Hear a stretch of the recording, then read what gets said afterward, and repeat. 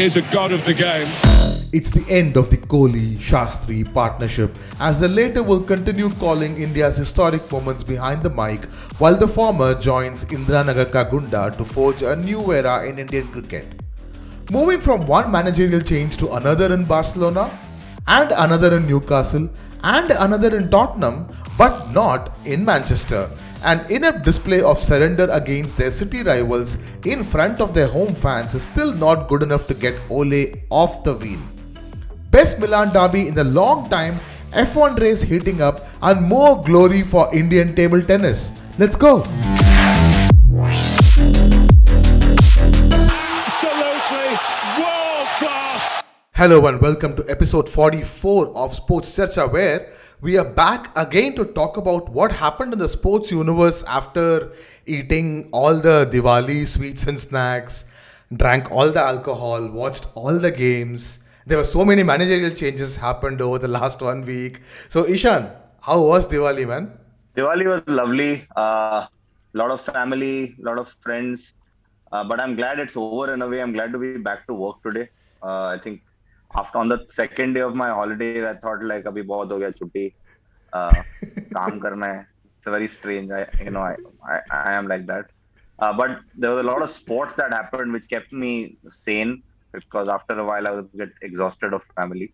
And a lot of drama that happened in the world of football and cricket. So I'm really excited about this episode. So let's get started.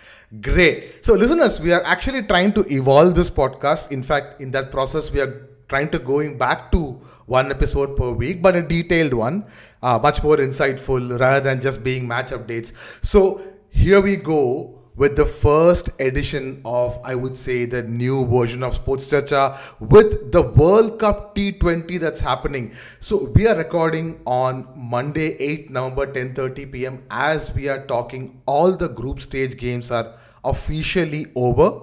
India just finished their game against Namibia. They won by 9 wickets in a totally inconsequential game. But the last game, as Virat Kohli as the captain of the Indian T20 team and Ravi Shastri as India's head coach. Now, Ishan, we know the semi-finalists right now. Any surprises or any good surprises, bad surprises during this last 2.5 weeks? Well, I think a pleasant surprise would be seeing Team Pakistan being so consistent and ruthless.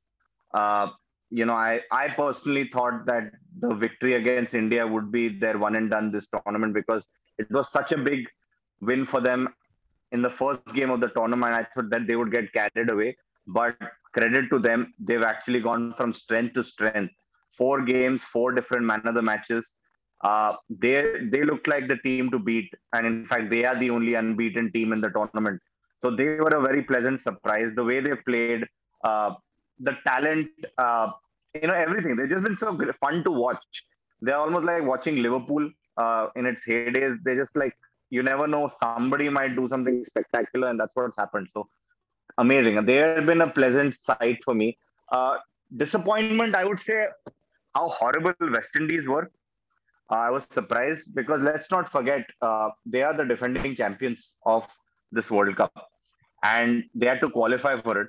And I think yesterday we saw the news that they would have to qualify again for the next World Cup because of them not being in the top 10, which is really shocking. They didn't win a game. I think they just won 1 game against Bangladesh, and that's it. And that's pretty appalling for the squad that they have. Sad note was that this was the last time we see Dwayne Bravo and Gale, but we've heard that before. So I don't know how many times will we say bye to them. For me, they were the shockingly bad surprise, because I didn't expect them to be pummeled so consistently. So yeah, that was for me, those 2. Yeah, but I mean, even the West Indies are really bad. Chris Gayle gave the moment of the World Cup for me after he picked Mitch Marsh's wicket. I mean, that's a celebration you will never see in a high quality professional cricket match. It said everything about Chris Gayle. That one moment encapsulated Chris Gayle's 4 decades of career. It was brilliant to watch. But yeah, West Indies were very disappointing. They had an exceptional team.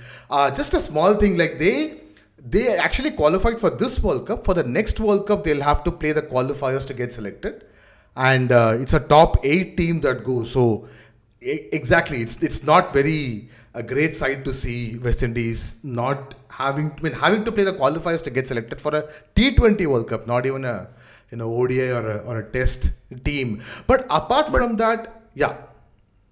Bala, I just want to add, did you miss the moment? I think the moment more than the Mitch Marsh moment was when Chris Gayle went into David Warner's pockets to see if there was some sandpaper in it. Oh, dude, I didn't see that at all. Really? He did that? Yeah, yeah. Oh, God. I highly suspect. Okay, actually, we should not make any character judgments here. Chris Gayle is a very jolly guy. He's always been a jolly guy. So we'll leave it at that. Now, let's let go of the surprises and disappointments. I mean, India, obviously, one of the favorites to be at least till to reach the semi-finals at least. In fact, India have consistently reached ICC tournament semi-finals ever since the 2012 T20 World Cup. So after I think 5 or 6 continuous tournaments, this is the first time India haven't qualified for the semi-finals of an ICC tournament. Now this is kind of becoming a pattern, right? England, Australia, and New Zealand are kind of occupying these 3 spots all the time. I mean, if you look at the ODI World Cup, it was England, New Zealand, Australia, India. If you look at the World Test Championship, it was the same 4 team. And now in the T20 World Cup, just India is not there and you have Pakistan. So these 3 teams, even though they have these ups and downs, but when it comes to the big tournament, they at least get to this stage very consistently. That shows how professional they are. I feel like I can associate Australia with like a Real Madrid. In a knockout tournament, they might have the weakest squad, and they actually did. For this time, as an Aussie supporter, I was really not confident about them qualifying because of, they were in a tough group. Let's face it. You have the weakest team on paper was Bangladesh, when you had Sri Lanka and West Indies as well. And they made it through that group with just 1 loss.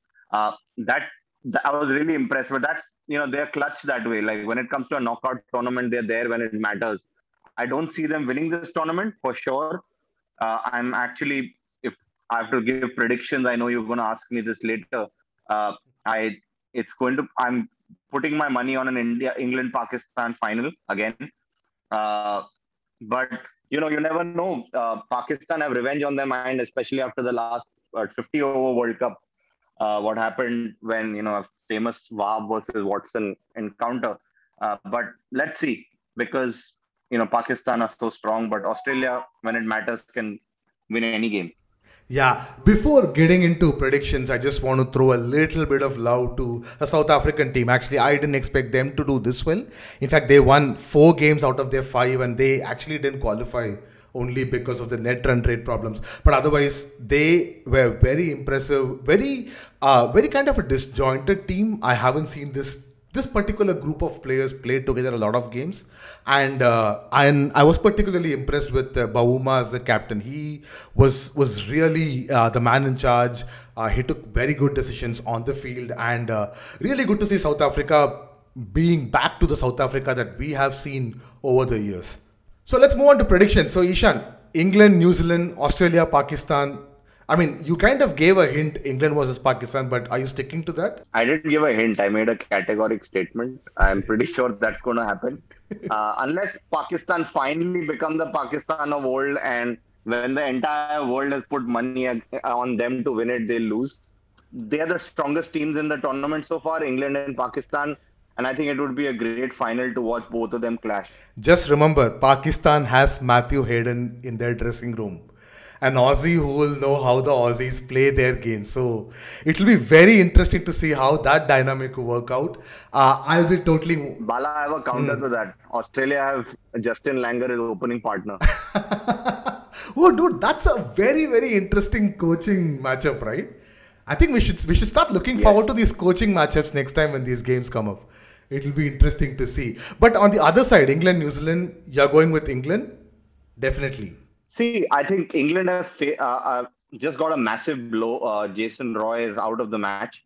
He's really important in these kind of matches. If you remember the last World Cup in England, he was unbelievable. Like he literally single-handedly got them to the finals. Uh, that's going to be a big miss. I'm not sure who they've replaced him with, but him and Butler was really strong. But New Zealand have been okay. They've done just enough. I feel they've not been spectacular and too strong, but that's where I feel England have that edge because they have Butler, who's probably right now the most informed T20 batsman in the world. And if he has a good game, the match is gone in the first 10 Yeah. overs. What if this also goes into a super over? Oh, dude, that will be the narration. Like you can make a complete Amazon Prime or Netflix ka documentary. First scene is super over losing ODI World Cup, and the season ends with New Zealand beating England in a super over in a T20 World Cup. I think the directive when it gets really close will be Williamson saying, "Don't throw the ball at the stumps," because Yeah. somebody might put their bat there. Oh, now talk about our team. As I was saying, it's the end of the Kohli Shastri era, and we are in for a new era, the Rahul Dravid era. I mean, okay, let's before getting into Rahul Dravid, how we both think that he will do or the Indian team will do under him. A bit of word for Ravi Shastri. I'm going to be honest. I wasn't very confident when he was appointed initially. I had my doubts. Uh, I was a big Kumble fan, and I was very happy when Kumble was appointed the coach. But then when that whole jagda happened, and then Kohli personally wanted Shastri back in, I wasn't very sure. See, Shastri may not be a great tactician, but he did have a connect with the player. I think he gave the players an extra josh to play, and that josh worked, in my opinion, worked and didn't work at certain times. It worked against Australia at Sydney. It worked against Australia at Adelaide. Like those are the games it worked. Those are the times it worked. But again, that Josh kind of pushed them away from that rational boundary and made them lose their mind at crucial games, that World Cup semi-finals, that Champions Trophy finals against Pakistan, and even here. I feel, it's quite an interesting point you make because I feel Shastri definitely made us a much better test playing squad. It also coincided with the time where I think we've had the strongest team in years in terms of bench strength, in terms of batting options. That had to help Shastri both in all formats of the game. But yeah, I think when it came down to matches when we really needed a result, like as you said, any knockout tournament or even the World Test Championship final, where I was Yeah. pretty surprised with how we performed and how easily New Zealand beat us. I think that's where I think just being a people's person does not work. You need to be a coach, be a manager where you're actually making hard decisions. I think that would be one of his shortcomings, but I would say it was a pretty successful stint. I wouldn't compare Yeah. him put him in the league of a Gary Kirsten, who for me was an unbelievable, probably India's best ever coaches, but or John Wright. But I wouldn't call it his term of failure by any standard. Yeah, and Rahul Dravid, I'm totally looking forward to this because I have followed him right from his first innings at Lords with Saurav Ganguly till date. I mean, he has been one of my idols while growing up, while watching cricket. He's always set examples for being disciplined, for being so focused and so well mannered on and off the field. So I'm sensing a very new and a very professional Indian team. There'll be lot less swearing and dancing around, I believe, or I'm not sure how that's going to happen. But hopefully, we'll see lots of new talent coming in, the likes of Shubman Gill, the likes of Prithvi Shah. Maybe someone like a Shivam Mavi and Nagar Koti can make a comeback under Rahul Dravid because they kind of worked well together. I'm really looking forward to this new era. And I think, what one thing that Dravid would do, as you rightly pointed out, is give chance to the youngsters, especially in matches that, probably are not the important series, but he will still give them an opportunity to shine and challenge in quotes, the first 11. I think it also goes down to who will become the captain for India. That's still not been finalized, and that will set the tone for how the team plays. Because cricket is a sport unlike football where the captain more often than not is the manager as well, because a lot of things happen on field. Uh, he will make the team professional. He would keep them on their toes.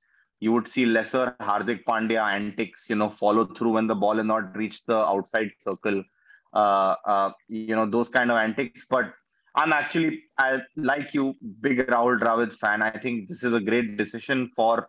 It's at the right juncture for Team India because we're just at that phase where on our way down. It's a downward trend in our form, which we've had for the last 3 years, and it's important to have somebody who can steady the ship. All right, now enough of cricket. All the best, Team India. We are totally looking forward to the next era of Indian cricket. Now, since we ended the last topic with a managerial or a coach change, our next topic will be all the managerial or the coach changes that happened in European football. Absolutely world class. So, now to all the Barcelona fans, today finally something very nice happened. Like, see, we don't know how this is going to turn up. We don't know how this particular new I'm overusing this word now, era under Xavi. I honestly thought like this will mean nothing to me. I mean, it's just another managerial change. But I stumbled upon the live feed. I was just going through my YouTube on the TV and suddenly saw, oh, Xavi's presentation today, and there's live feed. And I caught up at the right moment when he was about to enter the Camp Nou field. I have to tell you that I had a bit of a goosebumpy moment when I saw him back on the field. It felt really good to see him back at Camp Nou. Like, I don't know, as I said, absolutely, I have no objective way of telling whether this is going to work out or not. All I can say is, I hope this works out well. I think it will, but I think it's very important for Barcelona to give him time because to go back to that, the philosophy that I know Xavi will want to integrate within the squad. One, for right now, they don't have the players for it, and the players they do have are way above their expiry, beyond their expiry date. So it will take investments. I know Xavi will prioritize the La Masia, the youth, but is La Masia the same quality as it used to be? I don't know, because if you look at the youngsters coming out, Ricky Puig, we thought he would be the gem, but he's barely got a game. You can't put the blame on just Coman because Kike Setty and Valverde, nobody trusted Ricky Puig. So something is up there. So how much trust would he put on the youth when they are still in the phase of not delivering world stars, right? So it's a very tricky situation for him to be at Barcelona, but for the fans, it gives them hope. Some positive news is better than nothing. I came across a very interesting question posed on the ESPN show, and I want to ask you this question. What is more likely this season? Newcastle getting relegated with Eddie Howe, Conte getting sixth place or a European spot, or Xavi ensuring Barca finish in the top three of the La Liga? Out of the three, which is more likely the second one, Tottenham finishing in top six. Wow, okay. Xavi, you still have your doubts. I am say top four. He will take Barca to fourth position. Top three, I'm not sure. Because we will get to La Liga when we get to La Liga. Because I still think Sevilla are doing really good. They have a good chance. So when we talk about especially clubs like Barcelona and Real Madrid, right? I mean, we can do a separate podcast on how different these two clubs, football clubs, when compared to any other football clubs in the world. Because these two clubs, for one, they're not profit-making clubs. They are not a business. They're actually football clubs. They're there to run football operations. But beyond that, these two have an extremely high political image within Spain. Like Florentino Perez is a very, very highly powerful man within the higher echelons of Spain. And same way, if you are a president of Barcelona Football Club, you are at the same level within that Catalonian, whatever, the society. Today, during the presentation, if you can go back and watch, I'm not sure whether it's still available on YouTube. I insist if you want to. Every time Xavi was going to applaud the fans around or trying to take a photograph, you will see Joan Laporta within 2 feet from him, dude. He was sticking with Xavi all the time. He wanted to say everyone that like I brought him here. I brought him here. To like watching how these clubs work is fascinating. As someone who has lived his entire life in Tamil Nadu, which is a very highly political state, everything you do has politics in it. Barcelona is one such club, dude. Anything you do, there is politics in it. In fact, I was so fascinated looking at this. I'll just finish off this one small thing I noticed. So there was a photo shoot happening, okay? So Xavi with the board members, and there are some couple of people. I think it's Xavi's mom or dad or whosoever. There is this 30-second argument on where Joan Laporta will stand in the picture, dude. They're like going, मैं इधर जाता हूँ, नहीं आप जाओ, नहीं उधर जाओ, नहीं आप जाओ. Like 30 seconds, dude. Xavi is looking at them like, what's going on here? It was like one of those. Yeah, he couldn't figure out the formation. Yes, Barca has a formation problem there itself. Oh, sorry. But I think, but yeah, completely. I think it's like a really interesting point because you're right. Like if you compare these two clubs with the likes of all the Premier League clubs, like this is like a political party. Yeah. Like there are elections to become a president. There are certain criteria you need to have to even be eligible for a president. There are, fans' voices actually make a difference. And obviously attached to them are also country-specific political aspirations and, ideologies. So it's just so many things, that actually makes me love the sport more, and that's why I support Real Madrid and you, Barca, because it's not just football, right? The implications of even a Clasico result means so much to so many people. It's crazy, and I think that's why like a guy like Xavi coming back, being like the savior, the guardian angel for the city of Barcelona, more than just the club, is so important for Laporta's optics for a future re-election. Like he'll always be like, I got Xavi and saved the day. Like how I got Pep Guardiola and had the greatest time in Barca history. So it will always be an ace up his sleeve. Yeah. Now, talking about managerial changes, now we saw Nuno Espirito Santos getting sacked last week, and we were talking about how Antonio Conte being the front runner for the job, and he did get the job. In fact, he has already coached two teams. In fact, he has already managed two games, one in the Conference League and one in the Premier League. Now, we don't want to talk about that game. It ended 0-0. It's probably one of the most boring games you will ever watch in your life. But what can we expect out of Conte? Like, initial thoughts. Do you think that Tottenham has Conte-type players for Conte to work his magic? See, I think one thing which people get very wrong, I've seen a lot of these articles about Conte, is that the only thing he does, he asks for money and then builds a squad. That's not true. I agree. Made probably one of the weakest Italian squads in our lifetime do miracles in the World Cup, right? In the Euros. And so I think what he's going to do is he's going to build out his style of play, but he's going to be very picky with the type of players. If you saw him at Inter Milan, they have rotated very less last season. Like Lautaro played almost every single game. Same goes for De Vrij. And he's going to have these 3 or 4 players for Tottenham that are probably going to be irreplaceable. Few players I feel that are going to either get dumped very fast, and I wish they were dumped before. Eric Dyer, Dele Alli, I have no idea why they exist in the football field. Those guys might get a kick up their bum, either become really good like what they were about 3-4 years ago, or get dumped. And that's one thing about Conte. If he doesn't like you, he won't play you. He has no obligations to play anyone, and that includes Harry Kane. So he's going to shape up a lot of the Spurs team. And let's face it, remember when we were talking about this at the beginning of the season, they got a talented squad. if you look at just the players, individuals, it's a talented bunch. They're just not clicking right now, and he can get that because he is that kind of a manager. He is one of the best managers in the world. So I expect Tottenham to be much better than what they are. They're not going to finish top four for sure, but at least do better than what they're doing right now.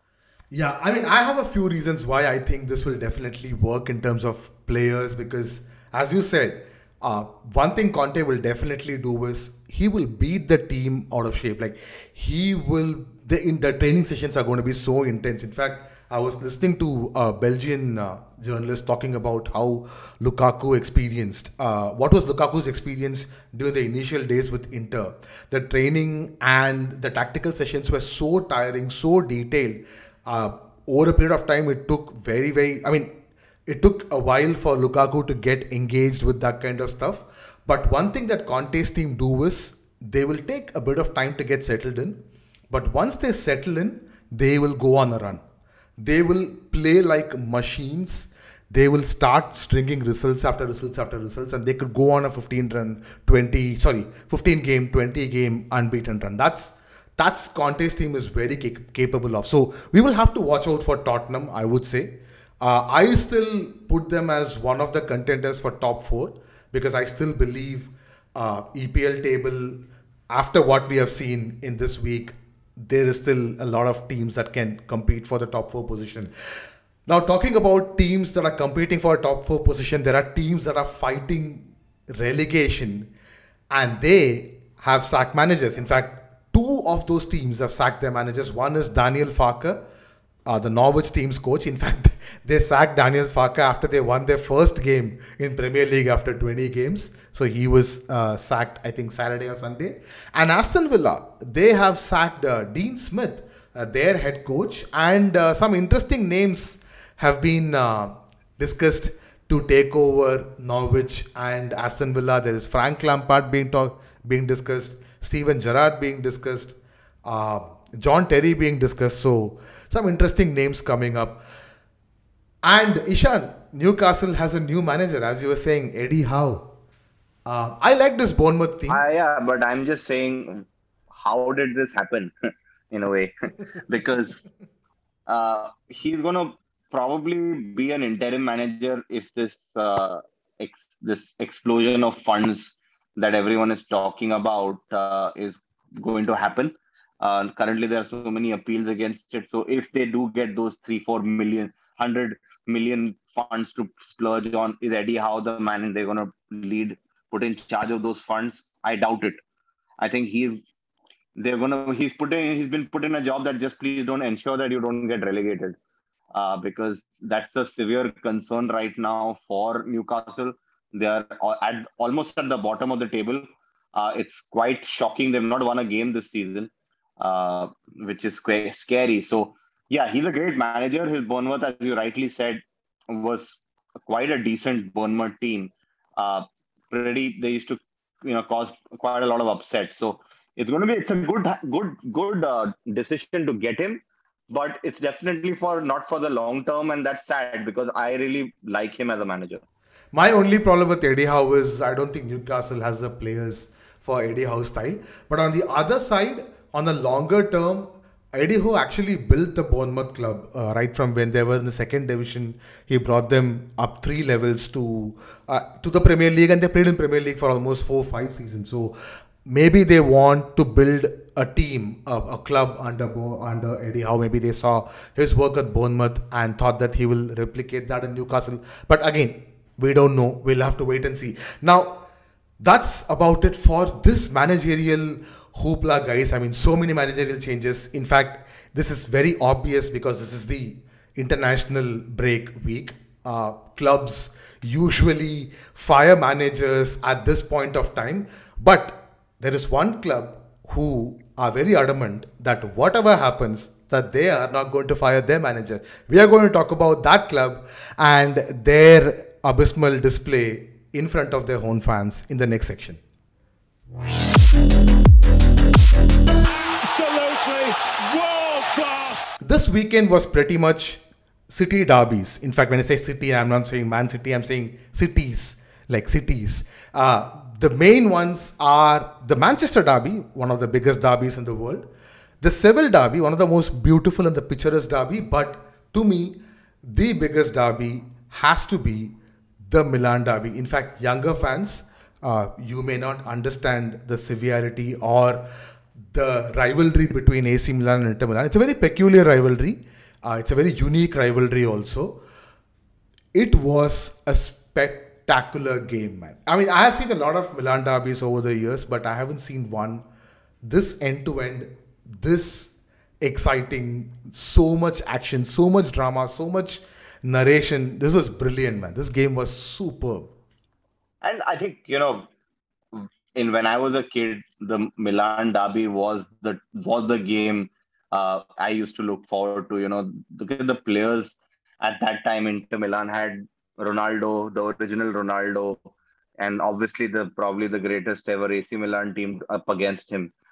Those are the games, man, and like I'm so happy to see that both these teams are now up back at the top of Italian football. That their games are becoming spectacles again, because there was a lull phase uh, for a couple of years where both teams were not very good, and so I'm glad that phase is over. But yeah, yesterday's game, you know, let's look at Hakan Kalhanoglu's ex AC Milan player scoring a penalty against his ex club, and wave pointing at the away fans or the home fans, one of the two, and mocking them.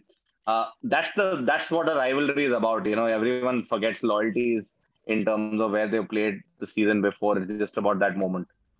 Yeah, people who are wondering like why it is so important, because Çalhanoğlu was playing for AC Milan the last season, and in fact his contract ended, and Milan didn't give him the contract he wanted, so he jumped sides. He moved to Inter Milan. You play in the same stadium, just in front of a different color jersey fans.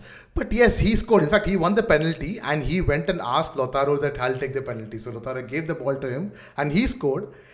Then AC Milan equalized. It was an own goal. I mean, initially I thought Toboni scored it, but it turned out to be an own goal.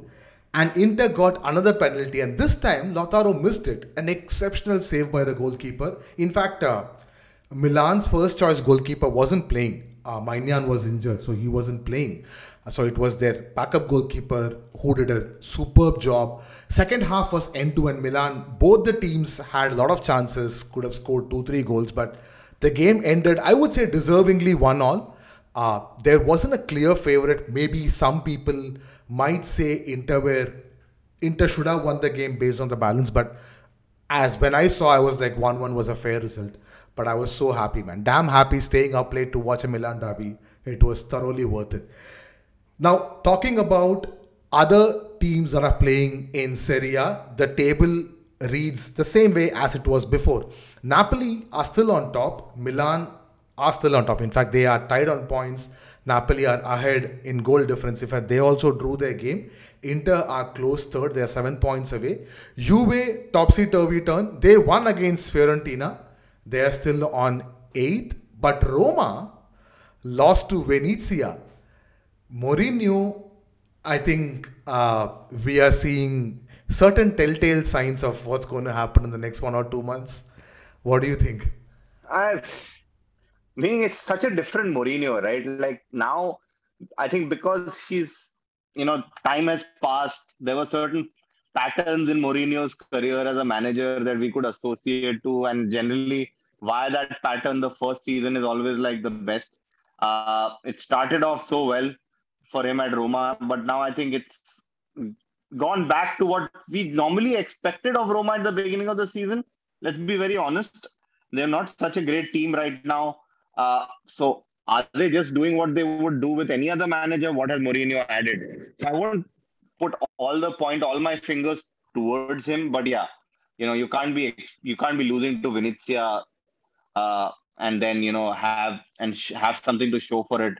And in the last month or so, it's been really poor from Roma. So it's interesting. I still think they'll give him a lot more time than a lot of other clubs would, because Roma is that kind of a club, and the fans love him.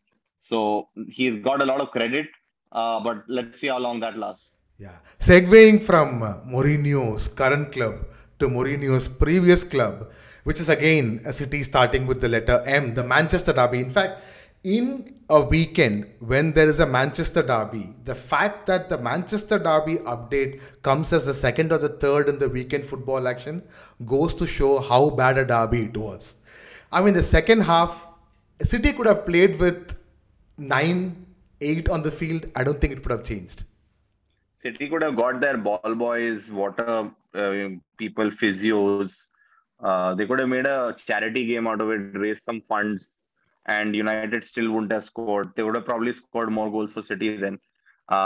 It was shocking. I would actually peg this game to be worse than the one against Liverpool.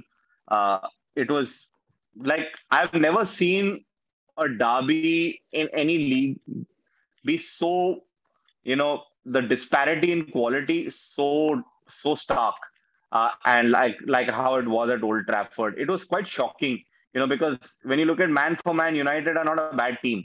Like they've got Ronaldo, they've got those kind of, but like look at the midfield. That is the difference I feel.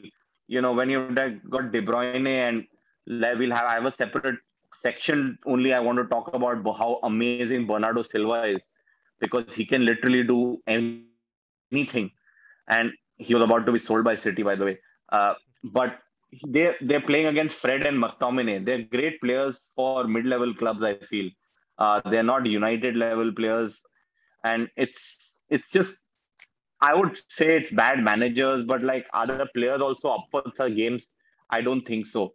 And I think Varane and Ronaldo might be thinking, "Hey, Prabhu, kahan aa gaye hum log?" Because I don't think even Madrid at its worst would have been like this. And I was, I wanted to tweet this the other day after the game. Like, if Ole was a Barca or a Madrid manager, he would have been fired 5 times over in his United term, like Yeah. easily. Yeah. So, what do you think? What do you think was the problem with United? Can they fix it, since now they've announced that they're not going to let Ole go? So, what do you think they need to do?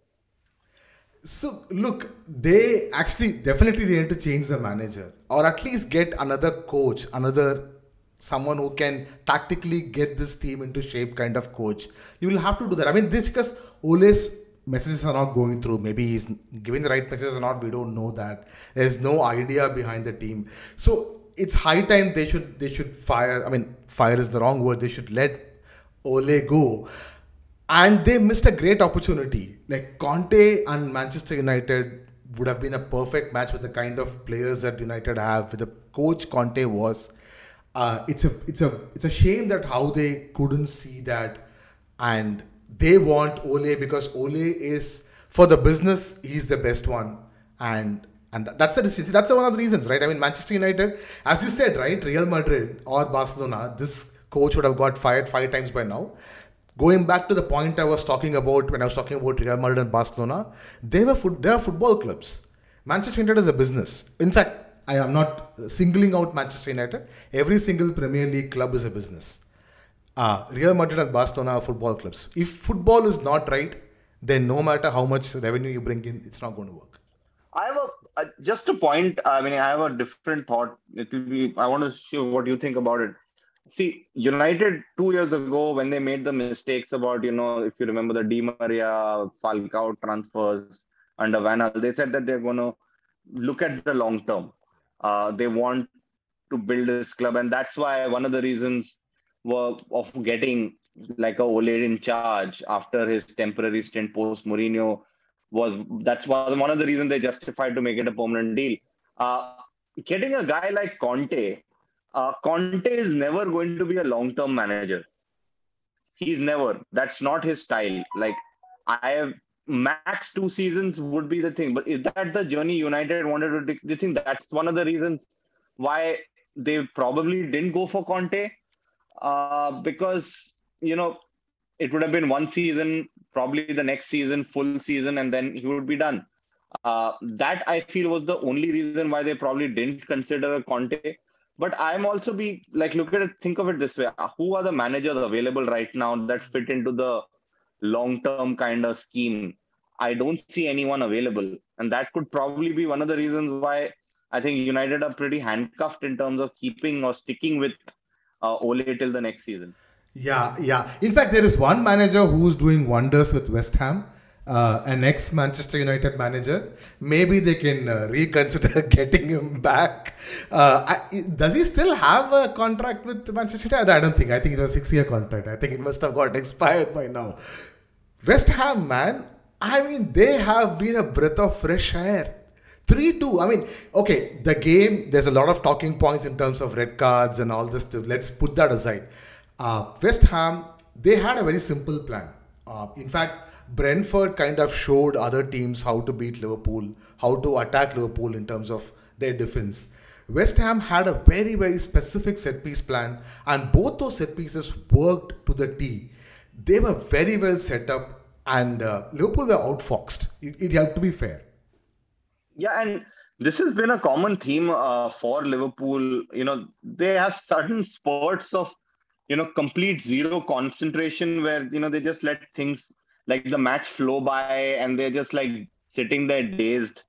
And it's happened a couple of times with them this season. And the unfortunate thing for them is that a lot of these teams have capitalized on it. There are times where you slip up and the team still can't convert. If you look at United, you give them 100 chances, they might not convert. But this time, West Ham has been such a solid side this season. You wouldn't expect them to miss the opportunities the defense gave. And Alisson, I would say, was responsible for all of the goals in a way. So that's all down to lapse in concentration, right? So it's literally, I won't dig too deep into Liverpool's problem. They still, for me, are the best team in the Premier League right now if they're in the mood. So, but as you said, this is all about West Ham, and I'm so happy to see them. And I think the rise happened last season. Last season, they were really good. They fell away at the end of the season, but they still got into Europe because of those performances early on. And they're just maintaining that run of form and momentum this season. So I think it's about time that they get some recognition with the media as well as from the fans, because they're such a great footballing team. Yeah, and they are on third. In fact, they are ahead of Liverpool in the table. Chelsea are still on top, 26 points. City 23, West Ham 23, Liverpool 22, and that's getting very tight. Now, there is another London club who's also inching, who's also silently like climbing up the table, which is Arsenal. They are on fifth on 20 points. They are suddenly doing pretty well. So, whole credit to them and how they have turned things around. Now, in fact, we will talk about Arsenal when we do our preview for the next game. In fact, that's on 20th November, 2 weeks later. We'll do a quick review of how Arsenal have done this season, even before Amazon Prime does. Now, moving on to La Liga, the big Seville derby happened. In fact, for those who don't follow a lot of La Liga, you might obviously will know about the El Clasico, you will know about the Madrid derby, but the Seville derby is very, very special. It's called the El Gran Derby. It happens between Real Betis and Sevilla. This happened at Real Betis home. In fact, both are in the city of Sevilla. Sevilla won 2-0. In fact, they have been pretty not very good in Champions League. They have had their fair share of tough luck in Champions League. But in the league, they seem to be consistent. They have lost only one game. They are tied in points with Real Madrid, second and third, respectively. They are. Lopetegui, yet another top 4 finish, or can we expect more from him? See, the thing is, like last year also, if you look at it early on in the season, they were top of the league, and then they fell by the wayside. They don't close end seasons really well. And I fear for them this season as well, especially with the rise of Real Sociedad, who we're going to talk about in a bit. But yeah, they are the team to beat. And what makes them really difficult, to predict is that they're really good against good teams and really poor against weaker teams. So if you play Sevilla, Madrid, Sevilla, Barcelona, Sevilla, Atletico, you generally expect them to really give hell. But then they're, at the end of the season, they're known to lose to Cadiz, Osasuna, Levante. So if they get that consistency right, they are a shoo-in for me for the top 3 or even more. But it's consistency is the key word. Yeah. Now, talking about consistency, there is a team that is consistently losing points towards the end of the game. In fact, the beginning of the season, they were consistently gaining points. Now they seem to consistently losing points. Atletico Madrid, I mean, this is very un-Atletico. From a 3-1 lead, they lost 2 points, and both those goals scored during the injury times, right? If I'm not wrong. Yes, 92nd minute and 96th minute. Hugo Duro. Both goals out of like set pieces, which is very unlike Atletico Madrid to concede from set pieces. Great headers, no chance for Oblak, but meaning I don't care about the result, but the moment, the Mestalla Stadium, in full flow when a comeback is happening, it reminds me of the good old Rafa Benitez days when Valencia was just a nightmare to play. Uh, it brought back those memories, but yeah, Atletico Madrid should be putting Valencia away. Valencia not a very great side right now. They've dropped points. Yes, on paper, Atletico versus Valencia is a big game. Not with the Atletico right now. They're supposed to win these games. So big, big weekend for me as a Real Madrid fan, barring Sociedad winning, because it was Atletico dropping points. I won't talk about the other team because they are so far off. They're not even considered a challenge right now. आ जाएगा चावी आ गया. But the top of the table is not Real Madrid, it's La Real. It's in fact the official name is Real Sociedad, but they're usually being referred to as La Real, the Real Sociedad. They are on a great run. In fact, they had a similar kind of season 2 seasons back when they had Odegaard stringing things for them. Do you see them continuing this? Because I have seen this, as you said, I've seen this with Sociedad also. I mean, Real also, La Real also for a very long time. They also start up really well. They go till the winter. They go till the winter break in top four, but then they slowly lose towards the end. Is that what's going to happen, or do we see a new number four, a new team in the top four?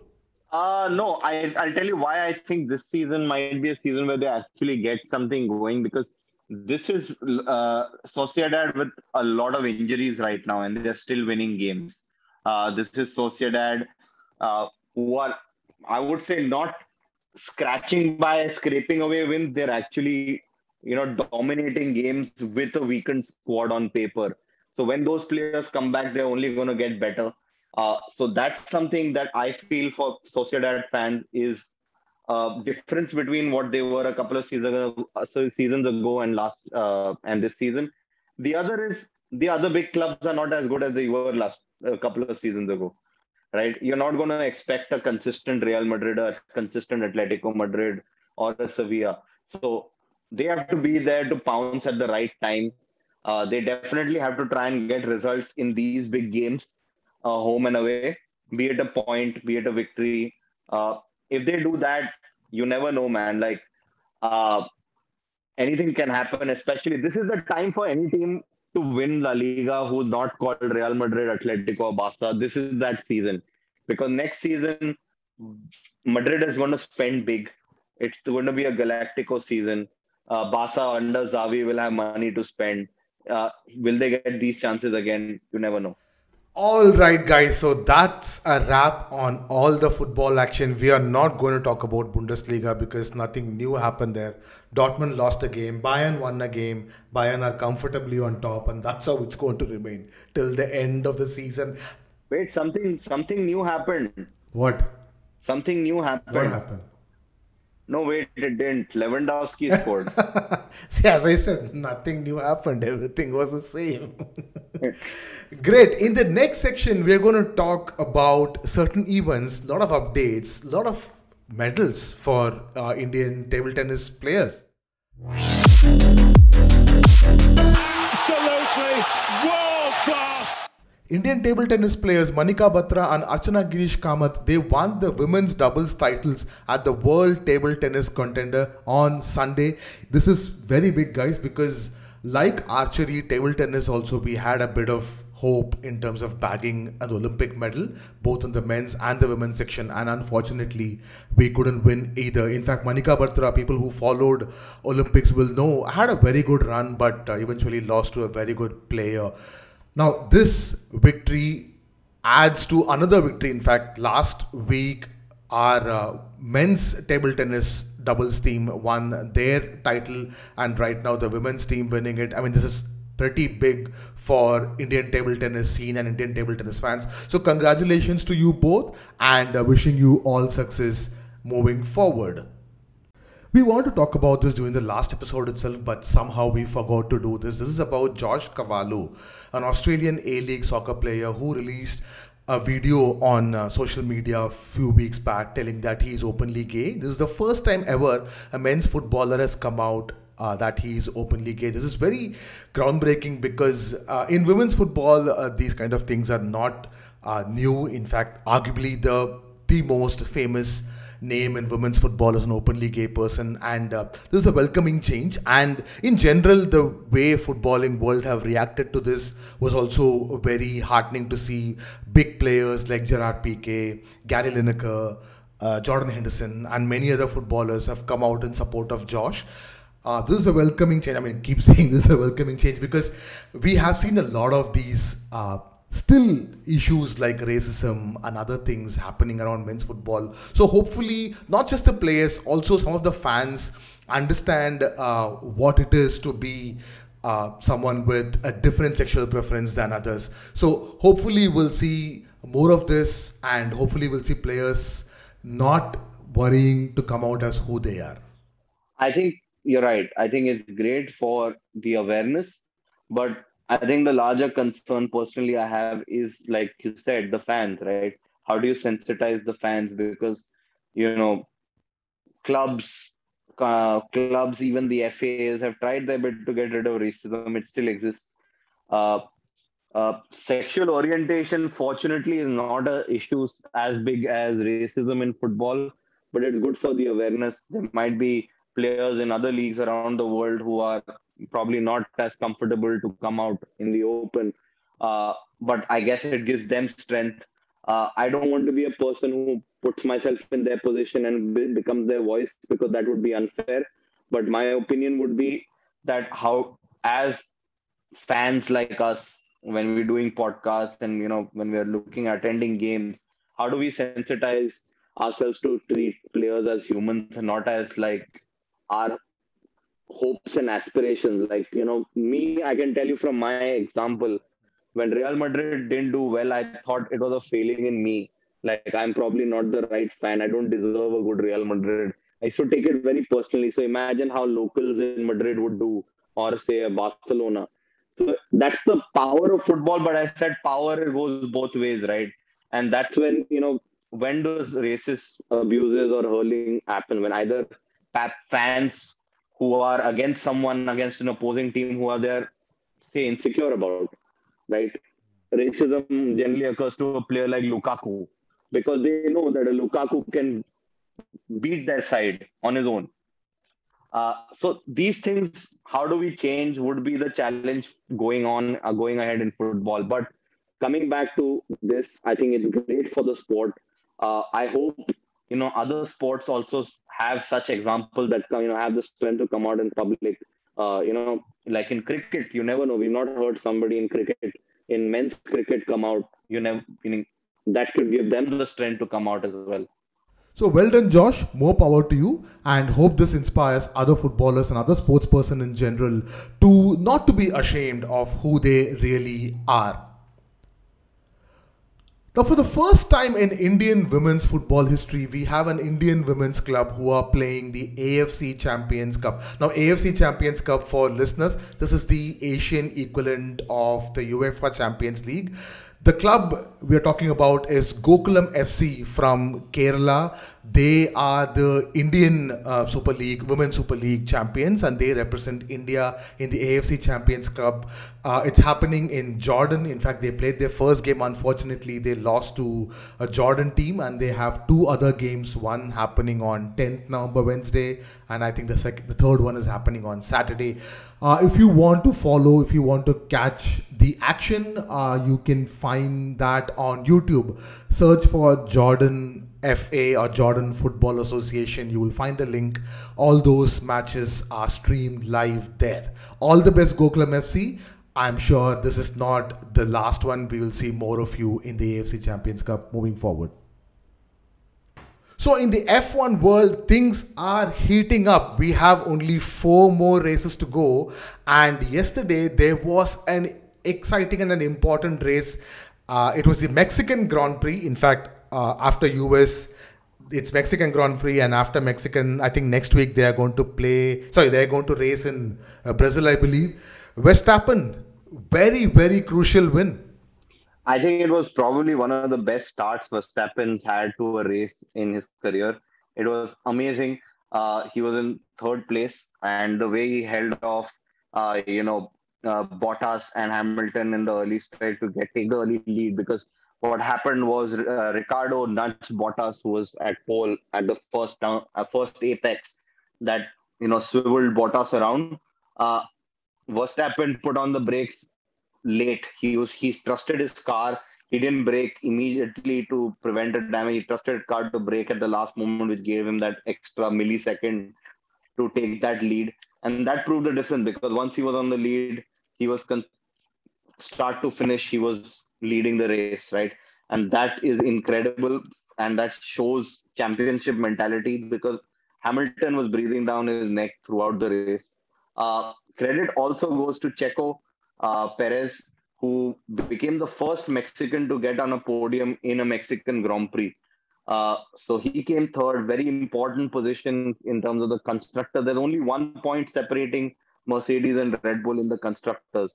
So I think this has to be one of the closest ever championship battles we've seen, probably ever, or definitely in my lifetime, because generally it's always been one-way shows through the Schumacher days, Hamilton days, Alonso days, etc. So this is great. It's must-see football, must-see Formula One. So can't wait for the remainder of the races. So we have 4 races left. In fact, there are going to be 3 races back to back in 3 race weeks. In fact, yesterday it was in Mexico. Next week it's going to be the Brazilian Grand Prix. The week after that they are going to play in Qatar. And then there's a 2 weeks break, I believe. And then the entire season ends with 2 more races. And I believe it's going to be in Bahrain and ends in Abu Dhabi, if I'm not wrong. Now, these races are going to be very, very important. As Ishan was just pointing out, it's 1 point that separates Mercedes and Red Bull in the Constructors' Championship, and it's about 30 or 29 points separates between Verstappen on top and Hamilton on second. Now, this is getting very, very interesting. So watch out for all those races, and we will also bring you the updates.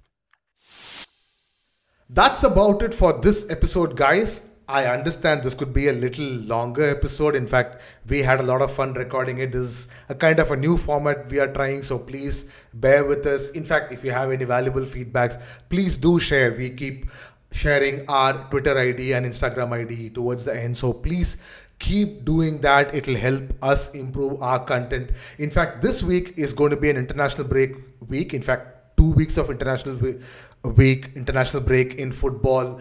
All the players have gone to represent their national teams to play the World Cup qualifiers. In fact, Euro World Cup qualifiers, South American World Cup qualifiers are heating up. So watch out for that. Those games will be there on Sony Live or any of those Sony channels. World Cup T20 is heating up. We have semi-finals and finals. So we'll bring you all the actions, F1, NBA, anything that goes around in the sports universe. We will watch over the next 1 week, and we will bring it to you in our next episode, which is going to be on next Monday. So until then, it's bye from Bala. And bye from Ishan, guys. Have a great week ahead. Thank you everyone for listening. If you enjoyed what you heard, please make sure you hit the subscribe button, and also please, like we are literally begging, to rate our podcast on whichever app you are listening to. It not only helps us, but also helps new listeners to find our podcast easily. You can also reach out to us on Twitter and Instagram @SportsCharcha. A big shout out to the Jam Room Audio for our theme music. You can follow the Jam Room on Facebook @the Jam Room Audio. Bye!